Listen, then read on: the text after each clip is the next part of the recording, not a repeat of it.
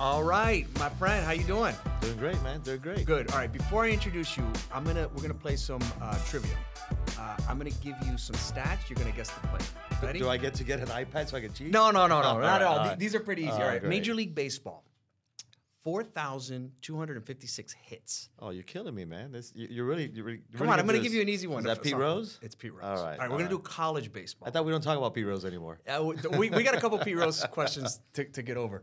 All right, college baseball, mid-'90s, think '90s. This player, 4-year starter at multiple positions, 2 appearances in the College World Series, lifetime 300 hitter, and 102 stolen bases. That's self-promotion, man. That's an easy one. I think that guy's Wicho. Yeah. That's Wicho. That's my next guess. That would be me. Louis Wicho Hernandez. How you doing, brother? I'm doing great, man. It's good seeing you. So you had, we're going to get into your whole career and everything, but you played at UM for 4 years, played lots of different positions, had a great career, and then you played minor league ball.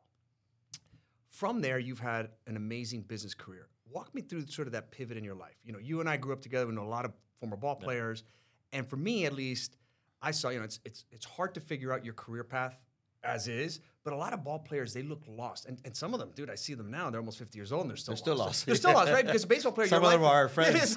We're still friends with some of these guys. But some of these guys, because, their career path was they thought they're going to make the majors or their life is so structured. And then all of a sudden, whatever. You were able to pivot and get into business right away. Walk me through when you graduated. How did that happen? It's interesting because I look back and what I did at the time, I thought I knew what I was doing, and then you look back, 20 years later, and maybe what I was doing wasn't exactly for the right reasons. Right. So if you go back, first it starts, starts really my junior year in high school, and Coach Frazier, Coach Frazier's no longer with us, but Coach Frazier literally came to my living room, and I was just about to sign with Florida State. I was going to go up there. Pedro Grifol, who's a good friend of ours and coaching the White Sox now, was up there. He was my host after visiting Florida State. And I was ready. I was ready to go to Florida State. Right. And Frazier caught wind. He's like, no, I got to go visit him. And he came to my house. I mean, Frazier, legendary coach, is in my house in Westchester, right? By Tropical Park. And he's sitting with me and sitting with my parents. My brother's in there. My sister's in there. And at the end, he asked a question that I didn't really value at the time. Right. But I live it today. And his question was, where are you going to live the rest of your life?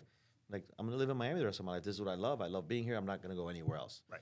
He's like, well, if you go to Tallahassee for 4 years, they're going to love you up there. Everyone's going to love you, and they're going to say, oh, Wicho, you're the best, you're great. And then you're going to come back to Miami, and no one's going to know who you are. Right. Or you could come play at Miami, have a great career in Miami, maybe play pro ball, maybe not play pro ball.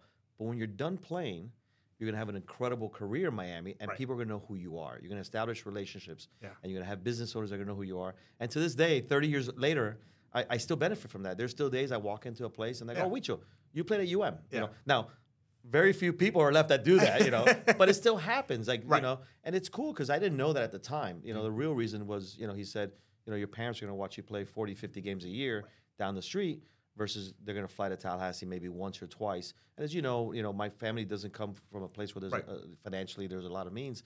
So for me, having my parents in the stadium watching me play was a big deal. Mm-hmm. But what Frazier said that day, I live every day. And I've told that story because I think kids, when you're going into this place where you're going to college baseball or college football, whatever, you don't think beyond the sport. Mm-hmm. And for me, Frazier, it was the first hint of it at the time, which was helpful.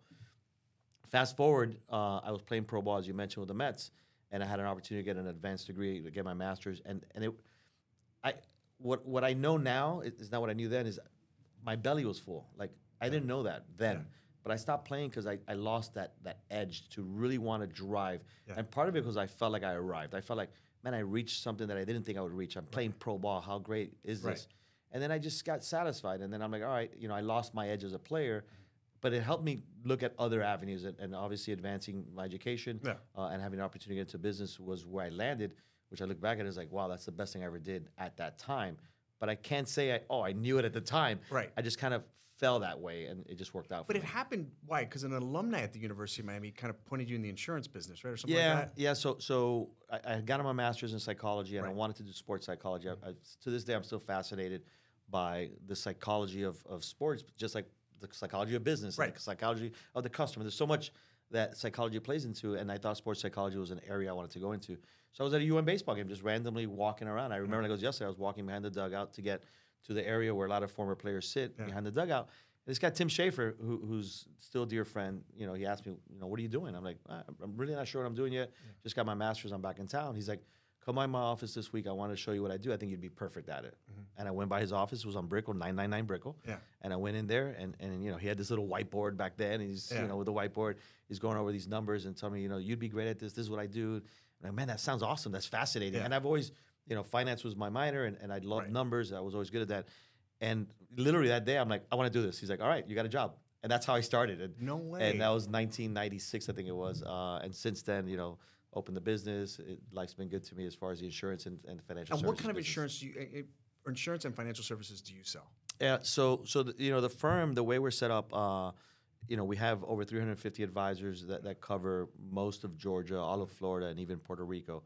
And, we have some advisors that only sell life insurance, for example. We have some advisors that only focus on disability. Our main purpose is really financial planning. So most advisors have a financial planning approach to how they do their business, and most of them will work on the protection side of it, which will cover, life, disability, long-term care insurance. Doesn't mean they necessarily do it all, but they work on the plan. And then most advisors will also work on the wealth management side. Again, doesn't mean they're managing the assets, but they construct the plan. And then based on that plan, you plug the holes in as far as where the client, has something that's important to them and they want to fill a need. And how do you service those kinds of clients? Because it probably somebody who's buying just a one-off life insurance plan versus like, I want you to set me up, just for financially retirement, blah, blah, blah. Like, how do you service that sort of pie? It's kind of all over the place, right? Yeah, Dan, you bring up a good comment, because most people do what you just said, the first part of it. Right. Oh, I need a one-off. Yeah. So you wake up one day and you're about to get married, or you have a kid, or whatever the case is.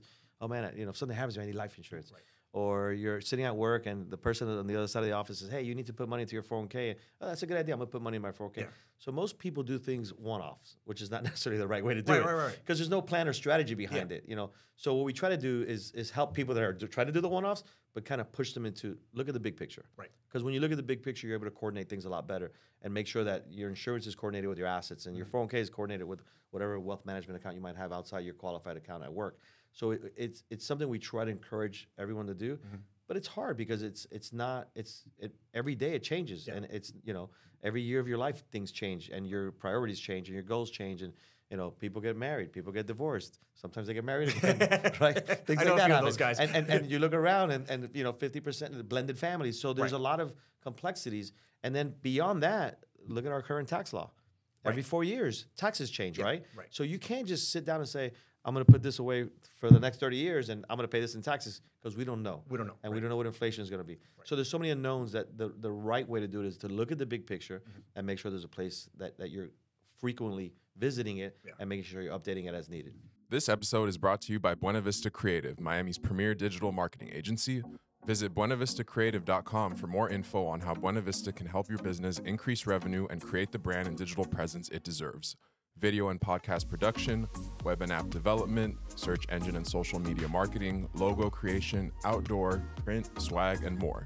Visit buenavistacreative.com to learn more. So you built this great business. You played for two of the Hall of Fame coaches, baseball coaches, Jim Morris and Ron Frazier.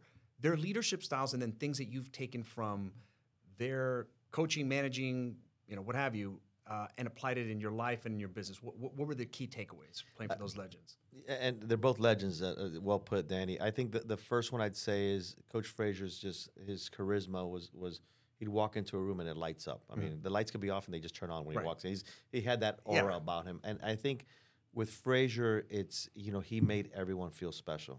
And it didn't matter who it was. Great salesman, right? Yeah, he just walked in and he shook hands and he said hi to everyone and he found a way to connect with everyone. And I think in business, at the end of the day, we're all running around. It's a rat race, right? It's nice to stop and say hi to someone and connect with them before you move on to your office. Right. Or if it's a customer's office you're visiting. It's a nice thing to do. So I think from Frazier, there's so many things that I got from him, but that's what jumps out as far as, Frazier and what he did. I caught him at the tail end of his career as well. And Coach Morris was just incredibly prepared. I mean, everything he did was methodical. It was, he would, every practice was scripted. Every game was scripted. Everything he said was kind of scripted. Right. And every time, he was observing anything, he had a little notepad always. So he'd be in the third base dugout, and if all of a sudden you did something, you'd see him pull out the little notepad and writes a little note. And then at the end of the game, he'd pull it out from the top of his hat No and way. go, all right, let's go through the notes. So there was an incredible amount of preparation and attention to detail. They both had, but that's what I remember from Coach Morris. Yeah. And then for Coach Frazier, like I said, he just had a personality that was larger than life. So I think those are the two things that easily translate into business. Yeah. And whether I do it indirectly or directly, it's things that have been part of my business as well. So your life, a lot of randomness, right? From the business, how you ended up at and then you become the voice of the Hurricanes baseball. How did that happen? And I remember how I found out. I'm watching a Hurricanes baseball game, and all of a sudden they go, Wicho Hernandez, announcer. And I'm like, how is this guy announcing baseball games now? So first of all, out of respect to Joe Zagacki, the true voice of the Hurricanes. He is so the true voice. I want to make That's sure, true. Joe, Yeah. if you're watching this, you are the voice.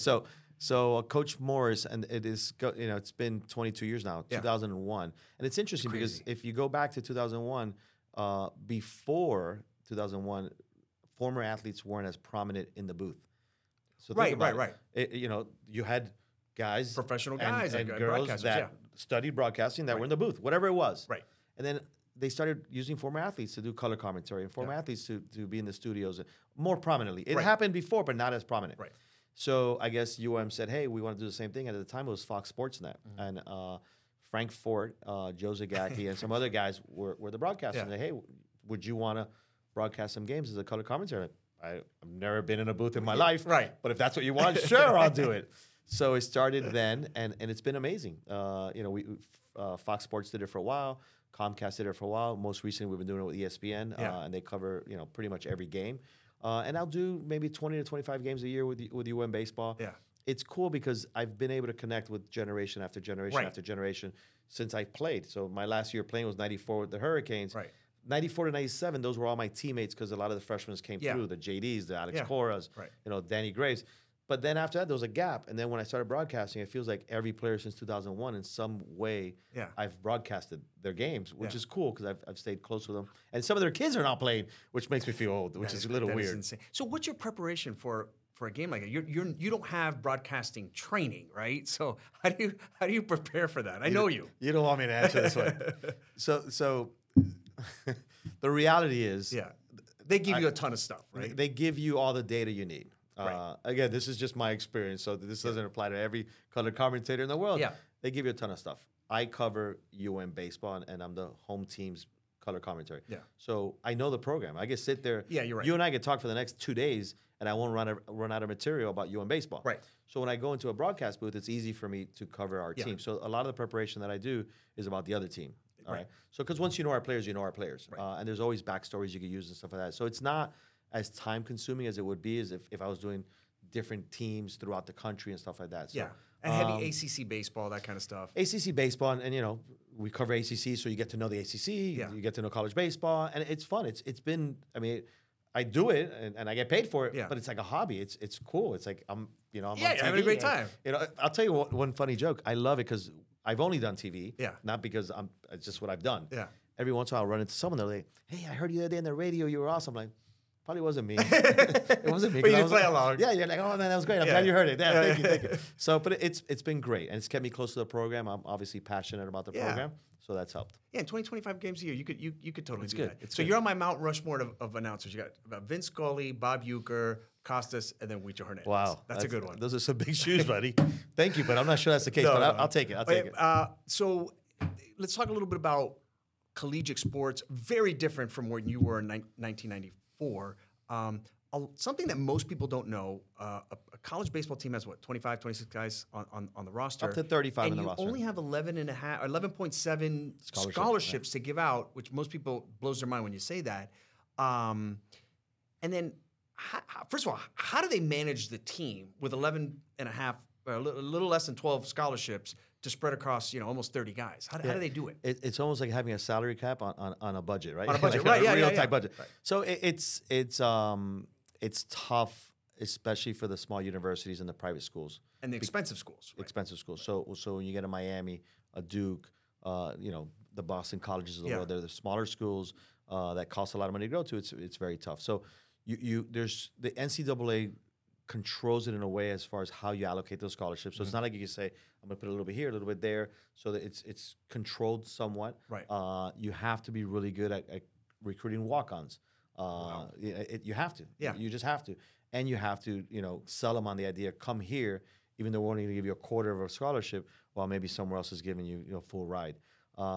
Financial aid does come into play in some cases. So you have students that or athletes that have financial aid helps them, but it's difficult. And I think it's a gap that the NCAA has to address, because it's really the only major sport where it's not a full scholarship sport. It's always blown my mind. Money's played such a big role always in college, but now more than ever with NIL, and for those who don't know, it's name, likeness, and image, where the court said, look, these kids can start making money in collegiate sports. How does a UM how does the system work? Because most people, it's still very gray. And then even before, you told me about the collective. I had no idea what the collective is. Yeah. So if you could walk us through that. Yeah, so the name, image, likeness ruling, which took place a few years ago, as you mentioned, gave the ability of players to make money off their name, their image, right. Who they are, which I don't necessarily think it's a bad thing. Yeah. How it's playing out, needs to be cleaned up, I think, in my opinion. So the way that works is Danny Arriola now is a shortstop for the Hurricanes, and Danny can now find people that'll pay him to either go on Twitter or go on Instagram or go on whatever it Car is, dealership, right? And say, I'm XYZ from Intel, and all of a sudden we could pay Danny to do that. Right. And that's a very, very simplified version of it. So what's happened with these universities, they have these collectives where they basically think of it as a fund. Right. So the collective collects funds from various people that want to support the collective, and then through that collective, they're able to pay their players. It's not the school, by the way. It's the school does not control it. So that's the school does not control. So who controls it? A group of alumni? It's either a group of alumni. Wow. It's disconnected from the school. Okay. But it's kind of approved by the school, and then that money is able to be used to pay for different things. So back in the day, you mentioned Frazier. Frazier used to have a sign-up board in our locker room. And in the sign-up board, it would say, here's the charities this weekend. You got to sign up. And every player had a couple of those they had to do every month. It wasn't just, you had to do it. Now they could say, here's the events, and this event's $100, this event's $200, and you actually could go get paid to do that. Wow, that is crazy. It's very different. So that's obviously changed college sports. Yeah. And again, I'm giving you snippets of it. It's much more complex than the way I'm talking about it. The second part of it is the portal, which didn't exist back in the day, and I think the portal, again, there's good to it, and there's a great part for an athlete to feel, I'm not happy where I'm at, I can pick up and go somewhere else. So I don't want to minimize the importance of that, but what's happening now is the portal is become so abused, I guess, for lack of better words, that athletes are actually using it to, hey, coach, either I want to be this next year or I'm out of here. Right. Which is tough. Like, so coaches now are having to deal with a different athlete that didn't exist 30 years ago. What I was talking about, and this channel's all about the customer. The student athlete before, a Frazier, had complete control over you. He can make your life miserable. You can't transfer all stuff. Now it's the other way around, that the player's empowered and saying, hey, coach, I didn't play a lot last year.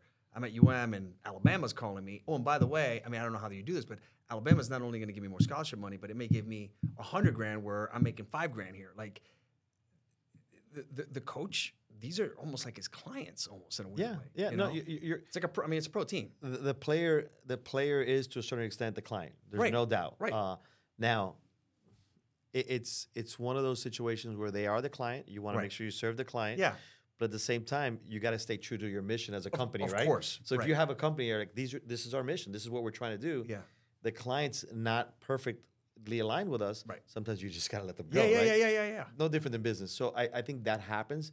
But you're seeing a much more louder client in a player nowadays. Now there are rules, by the way. You can't just go portal to portal. You can't jump around schools. Right. The NCAA has some safeguards in place, but the portal's become a place where schools, and you've seen it with UM football. They have holes and they say, okay, we got to plug these holes. It's crazy. Now the flip side of it is, and you talk about clients, we'll kind of try to draw the parallels with clients, is you have that client that's been loyal, right? That client that's stuck with you. Yeah. And all of a sudden, when you were a small company, they're with you. Yeah. And now you're a bigger company. All of a sudden, hey, you know what? You're not that important to me anymore because I'm a bigger company now. Right. Well, that's like the person that's been waiting as the backup. And now all of a sudden, he's the backup player or she's the backup player for a couple of years, and they think I'm going to be a starter this year. But the coaches say, oh, you know what? You're too small for us now. We're going to go get someone else. Isn't that crazy? So it's interesting the way it works, Yeah. So loyalty, who gets the chances, who doesn't get the chances. So, but it's definitely, as you mentioned, a different dynamic that's going on in sports. It's a different dynamic. Yeah, and the whole loyalty thing and with the players, like I always thought was which was very unfair to the players, is a kid signs up to go play for this coach, and then he plays their freshman year, and then sophomore year the coach jets go somewhere else, and the next coach comes in, has a different offense or different philosophy, and the kid's stuck. Yeah. Right? Like that's a big win for the kid. But isn't that life though? No, it's totally. No, I agree. But sports just prepares you for life. It totally prepares you for life. But in life, I can go tomorrow and go get a new job. Right. In college, they always had this thing over you where like, no, you have to sit out a year or go to a JUCO or red shirt. But I think it's swaying the other way where the kids are just, they're transferring here, they're transferring there, and the money's getting crazy. Yeah, I think the controls is way too far the other way. Right. I think again, for an 18, 19-year-old kid to go to a coach and say, I want to be a starter, or I want to be the third batter, I want to be this. If not, I'm leaving. And it's too much power, in my opinion. Yeah. And I think a lot of times you have coaches that maybe aren't strong or confident, or their job's in jeopardy. And they're like, wait a minute, if I don't do this for him, then he leaves. It looks bad on me. My contract's being reviewed. It's just a bad situation. It's crazy. The skill set of a coach is going to be totally different now. Completely. You're like a pro coach. Yep. And honestly, you're kind of dealing with contracts in a weird way, where before it's like, here's a scholarship kid and, wait in line, you got to compete for the job. And now it's like, here's a scholarship, but by the way, I don't like it. You're on the clock, buddy. I'll transfer to, whatever school. Yeah, it's you're kind of a pro coach, but to many extents, it's worse than a pro coach, because a pro coach, they're kids, and a pro coach, you get sign your core players for 10 years. Correct. You're not signing for 10 years year to year. in college, right? So it's interesting, because like in business, you can sit down and say, we're going to put this long-term strategy in place for our customers. Right. And this is our strategy, and we're going to be here in 6 months, we're going to be here in 12 months, and 3 years, we're going to have developed this. And you can say our customers are going to be incredible. They're going to love where we're at, and it's great. In college, you don't have that runway. Because the players change, at least every 4 years, but they change obviously every single year. There's so much turnover. And in NIL, so you hear all these numbers, but you never get the right number. So NIL, top college quarterback, whatever they're saying, makes $1 million a year, whatever that number is. A really good D1 baseball player from a program at an NIL deal, what are they taking home? 50 grand, 20 grand? I have no idea. It's again, and this is hearsay. So hearsay, right? Nobody knows. Hearsay is that they're approaching or just above 6 figures.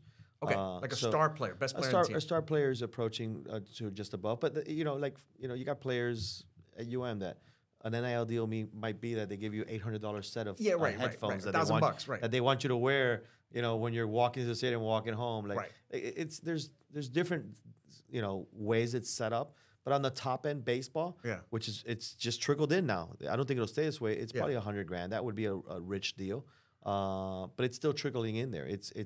If you're not playing that game in sports, you're gonna fall behind. Yeah, and also just with social media, those players now can help promote the program so much more just on their own, right? I mean, like it just seems, if you look at women's sports, man, women's college basketball, and then the softball tournament this year, I'd love to see the ratings. It did well. It was on every TV. I'm like, man, there's something here. And I think those women do a great job on social media promoting in their communities and stuff, and they build up the program. So they're definitely worth it. Yeah, I think women's sports is a boom. It's incredible what's happening in women's sports, and it's been a long time coming, which is great. You mentioned softball. I mean, there's a lot of people that say, I prefer to watch softball than baseball. Yeah. It's fast moving. It's great. They play with an incredible childish energy. And the college sports, you see that anyways. Yeah. But it's a fast moving game. Yeah. So I think the women's sports have really done a great job throughout, the last decade for sure, maybe longer. And it's good to see them get the right place. I think the women could do really well with the NIL because the women's sports pay crap. I don't even know if there's a women's softball league. And man, they're on TV. They also stay, so they don't go pro. Because one thing is like in the college hoops. Yeah, Zion was awesome. He was there 1 year, right? Yep. So women, I think, especially for hoops, I think they have to stay 3 years, but they could do really, really well. Yeah, there's no doubt. So it's definitely cool for sure. So most of your life's been around sports. Life lessons from sports that you can apply to business. Yeah. Well, earlier, we talked about life and how it simulates sports so much, and now as a business owner, former athletes, I tend to favor in business. Yeah. When you think about it, when you're and times have changed a little bit. And I'll talk about how sports have changed a little because there's some negative trends I think are happening in sports, mostly in baseball, because that's where I spend most of my time. But I think when you think of sports and you think of the DNA of an athlete, most athletes start when they're very young. So whether that's 3, 4, 5, 6, but they start at a very young age, and throughout that time while they play this game, they're being programmed, they're being wired for, in most cases, there's a huge amount of discipline that comes into place as far as how you act. There's always discipline as far as getting up, going to bed, and being responsible, but, how you act. There's a training that's going on behind the scenes on how do you interact with other people from a team standpoint. So how do I depend on other people, and how do I let them depend on me? Again, mostly team sports I'm talking about. There's also how do you compete? So competing against someone else. How do you get trained on that? There's a way to compete, and there's a way to win, and there's a way to lose, right? So you're being trained on that. Again, you're just playing a game, But these are all programmings going on behind the scenes. So you do that, and you do that as time goes, and you get to higher levels. You're weeding out competition, right? Sure. Less people are playing, Right. So you also learn later in life how do you manage distractions. So I can't go do that this weekend because I got to do this. I can't go to the prom because I got to go do this. Right. Whatever it is. So in business, when you think about, you got to have discipline. You got to, most of the time, work in a team environment. Most of the time, it depends on where you're at. You're competing for business. So there's so many parallels that you draw from whatever sport it is, if it's a team sport, to the actual business environment. And without knowing it, our youngsters are being trained in this. That's why I tell people all the time, and my kids play sports. I want them to play sports. Right. Do I want them to be a big league player? Yeah, I'd love it. But I'm not going to bed at night saying, oh, my God, I hope my son's a big leaguer or my daughter's a professional, whatever. I want them to compete as long as possible because it's a training. It's really education. Right. I mentioned there's a trend in baseball that's a little disturbing for me. So now baseball, the way it's become is they play tournaments. So you and I, when we grew up, we played in 2 seasons. We had the academy season and we had the Corey League season. Right. And then you'd have a summer team that you'd play. Yeah. Now everything's almost a tournament. And you when you go to these tournaments, because it's a business. Right. They guarantee you're going to play 4 games. So the first 2 games you play kind of don't matter. Right. So you're not playing to win. So to me, I have a problem with that. We're remember what I just said a minute ago. We're training these kids behind the scenes on competing, discipline, all these things. Now some of these tournaments are training them that this game doesn't really matter. So imagine having an employee and you're telling them Mondays and Tuesdays don't really matter. Right. It's really Wednesday, Thursday, and Friday that matters. Yeah. So I think that's happening behind the scenes, which is a little troublesome. Mm-hmm. And then on top of that, you don't play for a team. So you play for a team this weekend.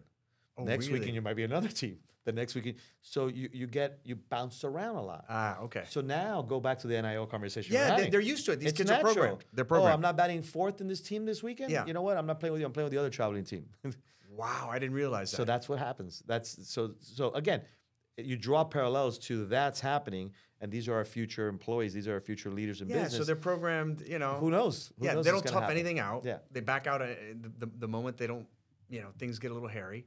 I had no idea. No doubt. So I think, so when you look at sports, and as you mentioned, I'm very involved in sports, love sports. And I think there's so many life lessons. I think from a consumer standpoint. So now let's look at it. I talked about the athlete standpoint. As a business owner, and we have a couple organizations in our backyard. We have the Dolphins, of course. We have the Heat. We have the Panthers. We now have our soccer team. Messi. We have the Marlins, and then we have the colleges in camp.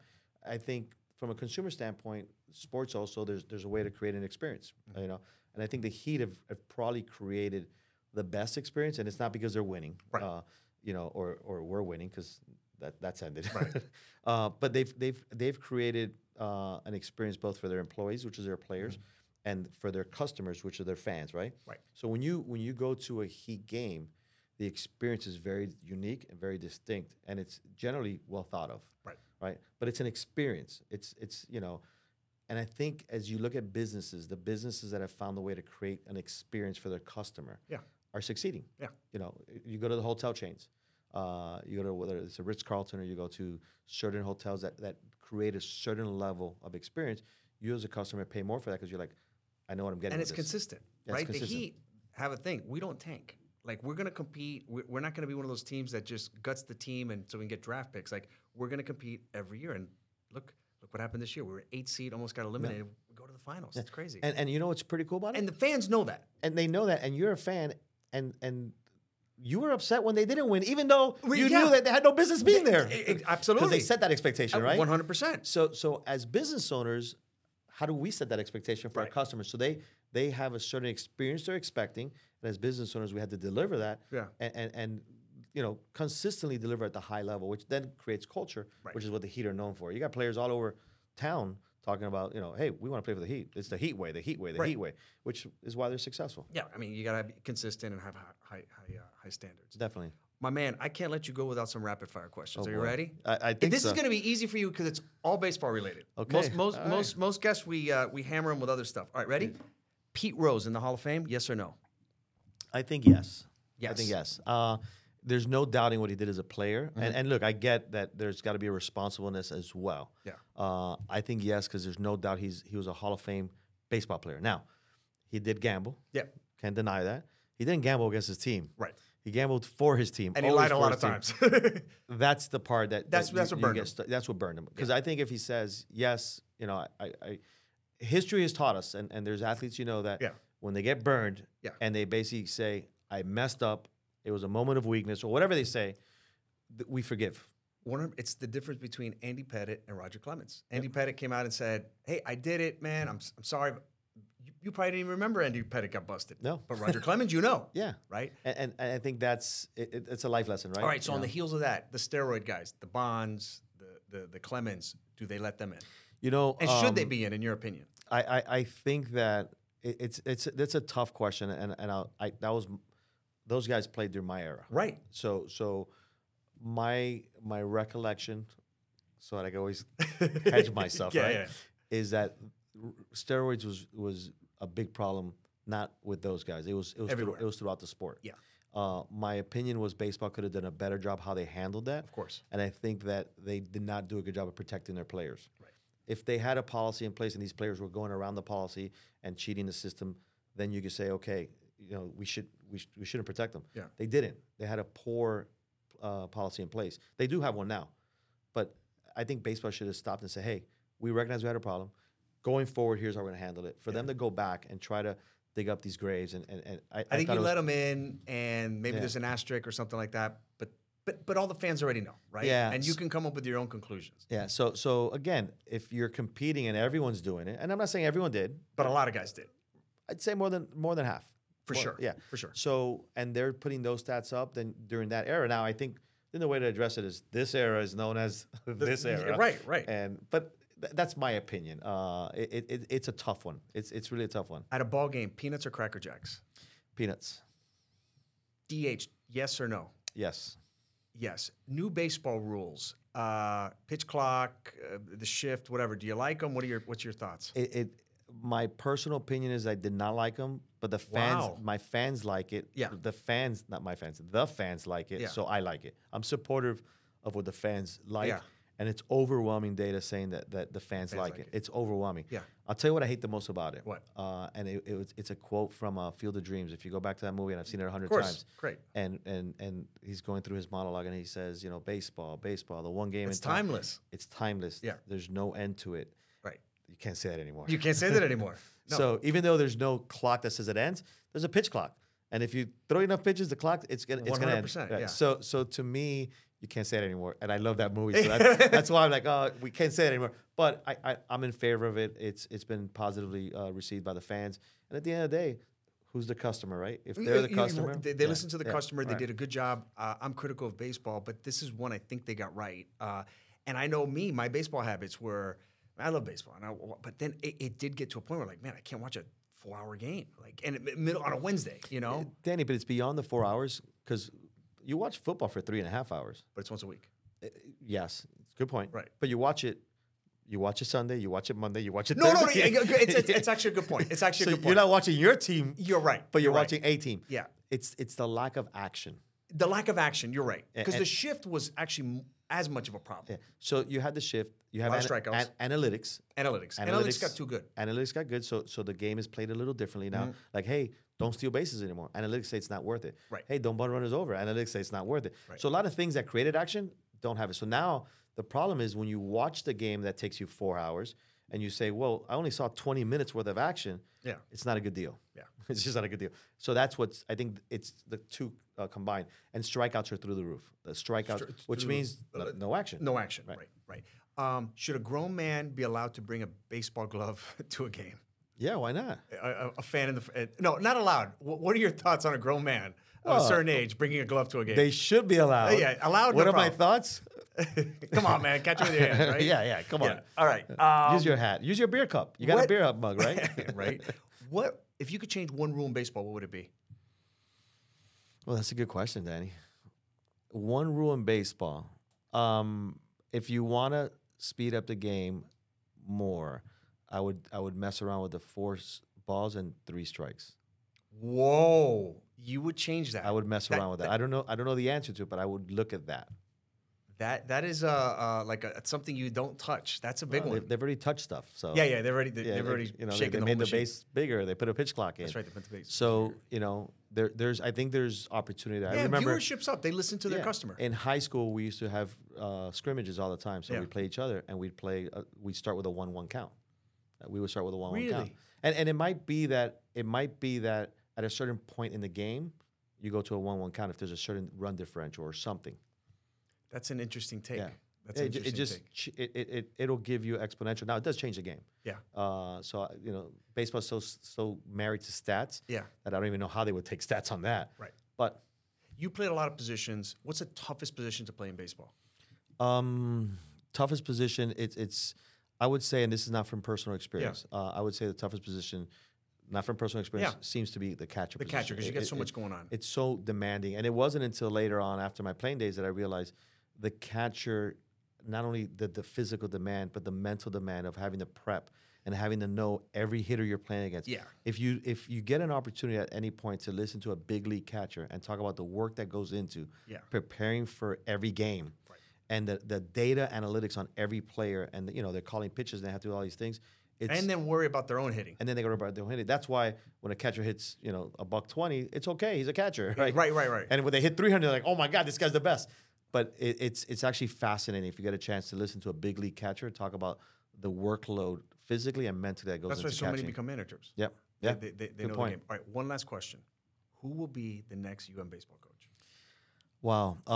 So I'll give you the good news first. The absolute demand that the University of Miami is getting for the position of head coach is impressive. Right. It's nationally. There's a lot of names that have been thrown in the arena.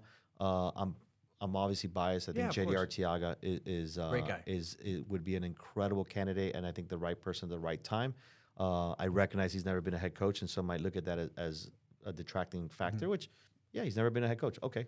He knows the game. Everyone's never been a head coach until they get a shot. Until they get a shot, right. But he I think is representative of the community of South Florida. He represents the program as good as anyone could represent the program. So, that would be at the top of my list. But, who knows? Sometimes, you don't know what you don't know. And I trust that the administration that they've been put in place in Dan Radakovich and those that are supporting him will do the right thing and find the right person. And I think the program is definitely on the rise. Gino DeMaria, I think, did a great job. I know sometimes people had been critical of what he did.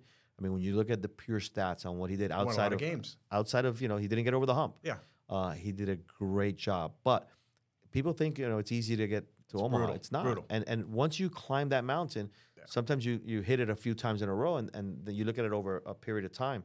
And I think Giannis, I can never pronounce his last name. The freak, the Greek freak. Well, he had a great press conference with us. He had a great press conference when they got defeated this year, and he says, I don't think it's a failure. You got to look at it over a scope of time. Of course. And I'd be the first one saying, what do you mean it's a failure? Yeah. But then I heard, I'm like, man, he's right. He's totally right. Jordan's career was awesome. Most of his, great, one of the best careers ever. But remember, he had to go with the Pistons. But most of his years ended in failure. Most of them.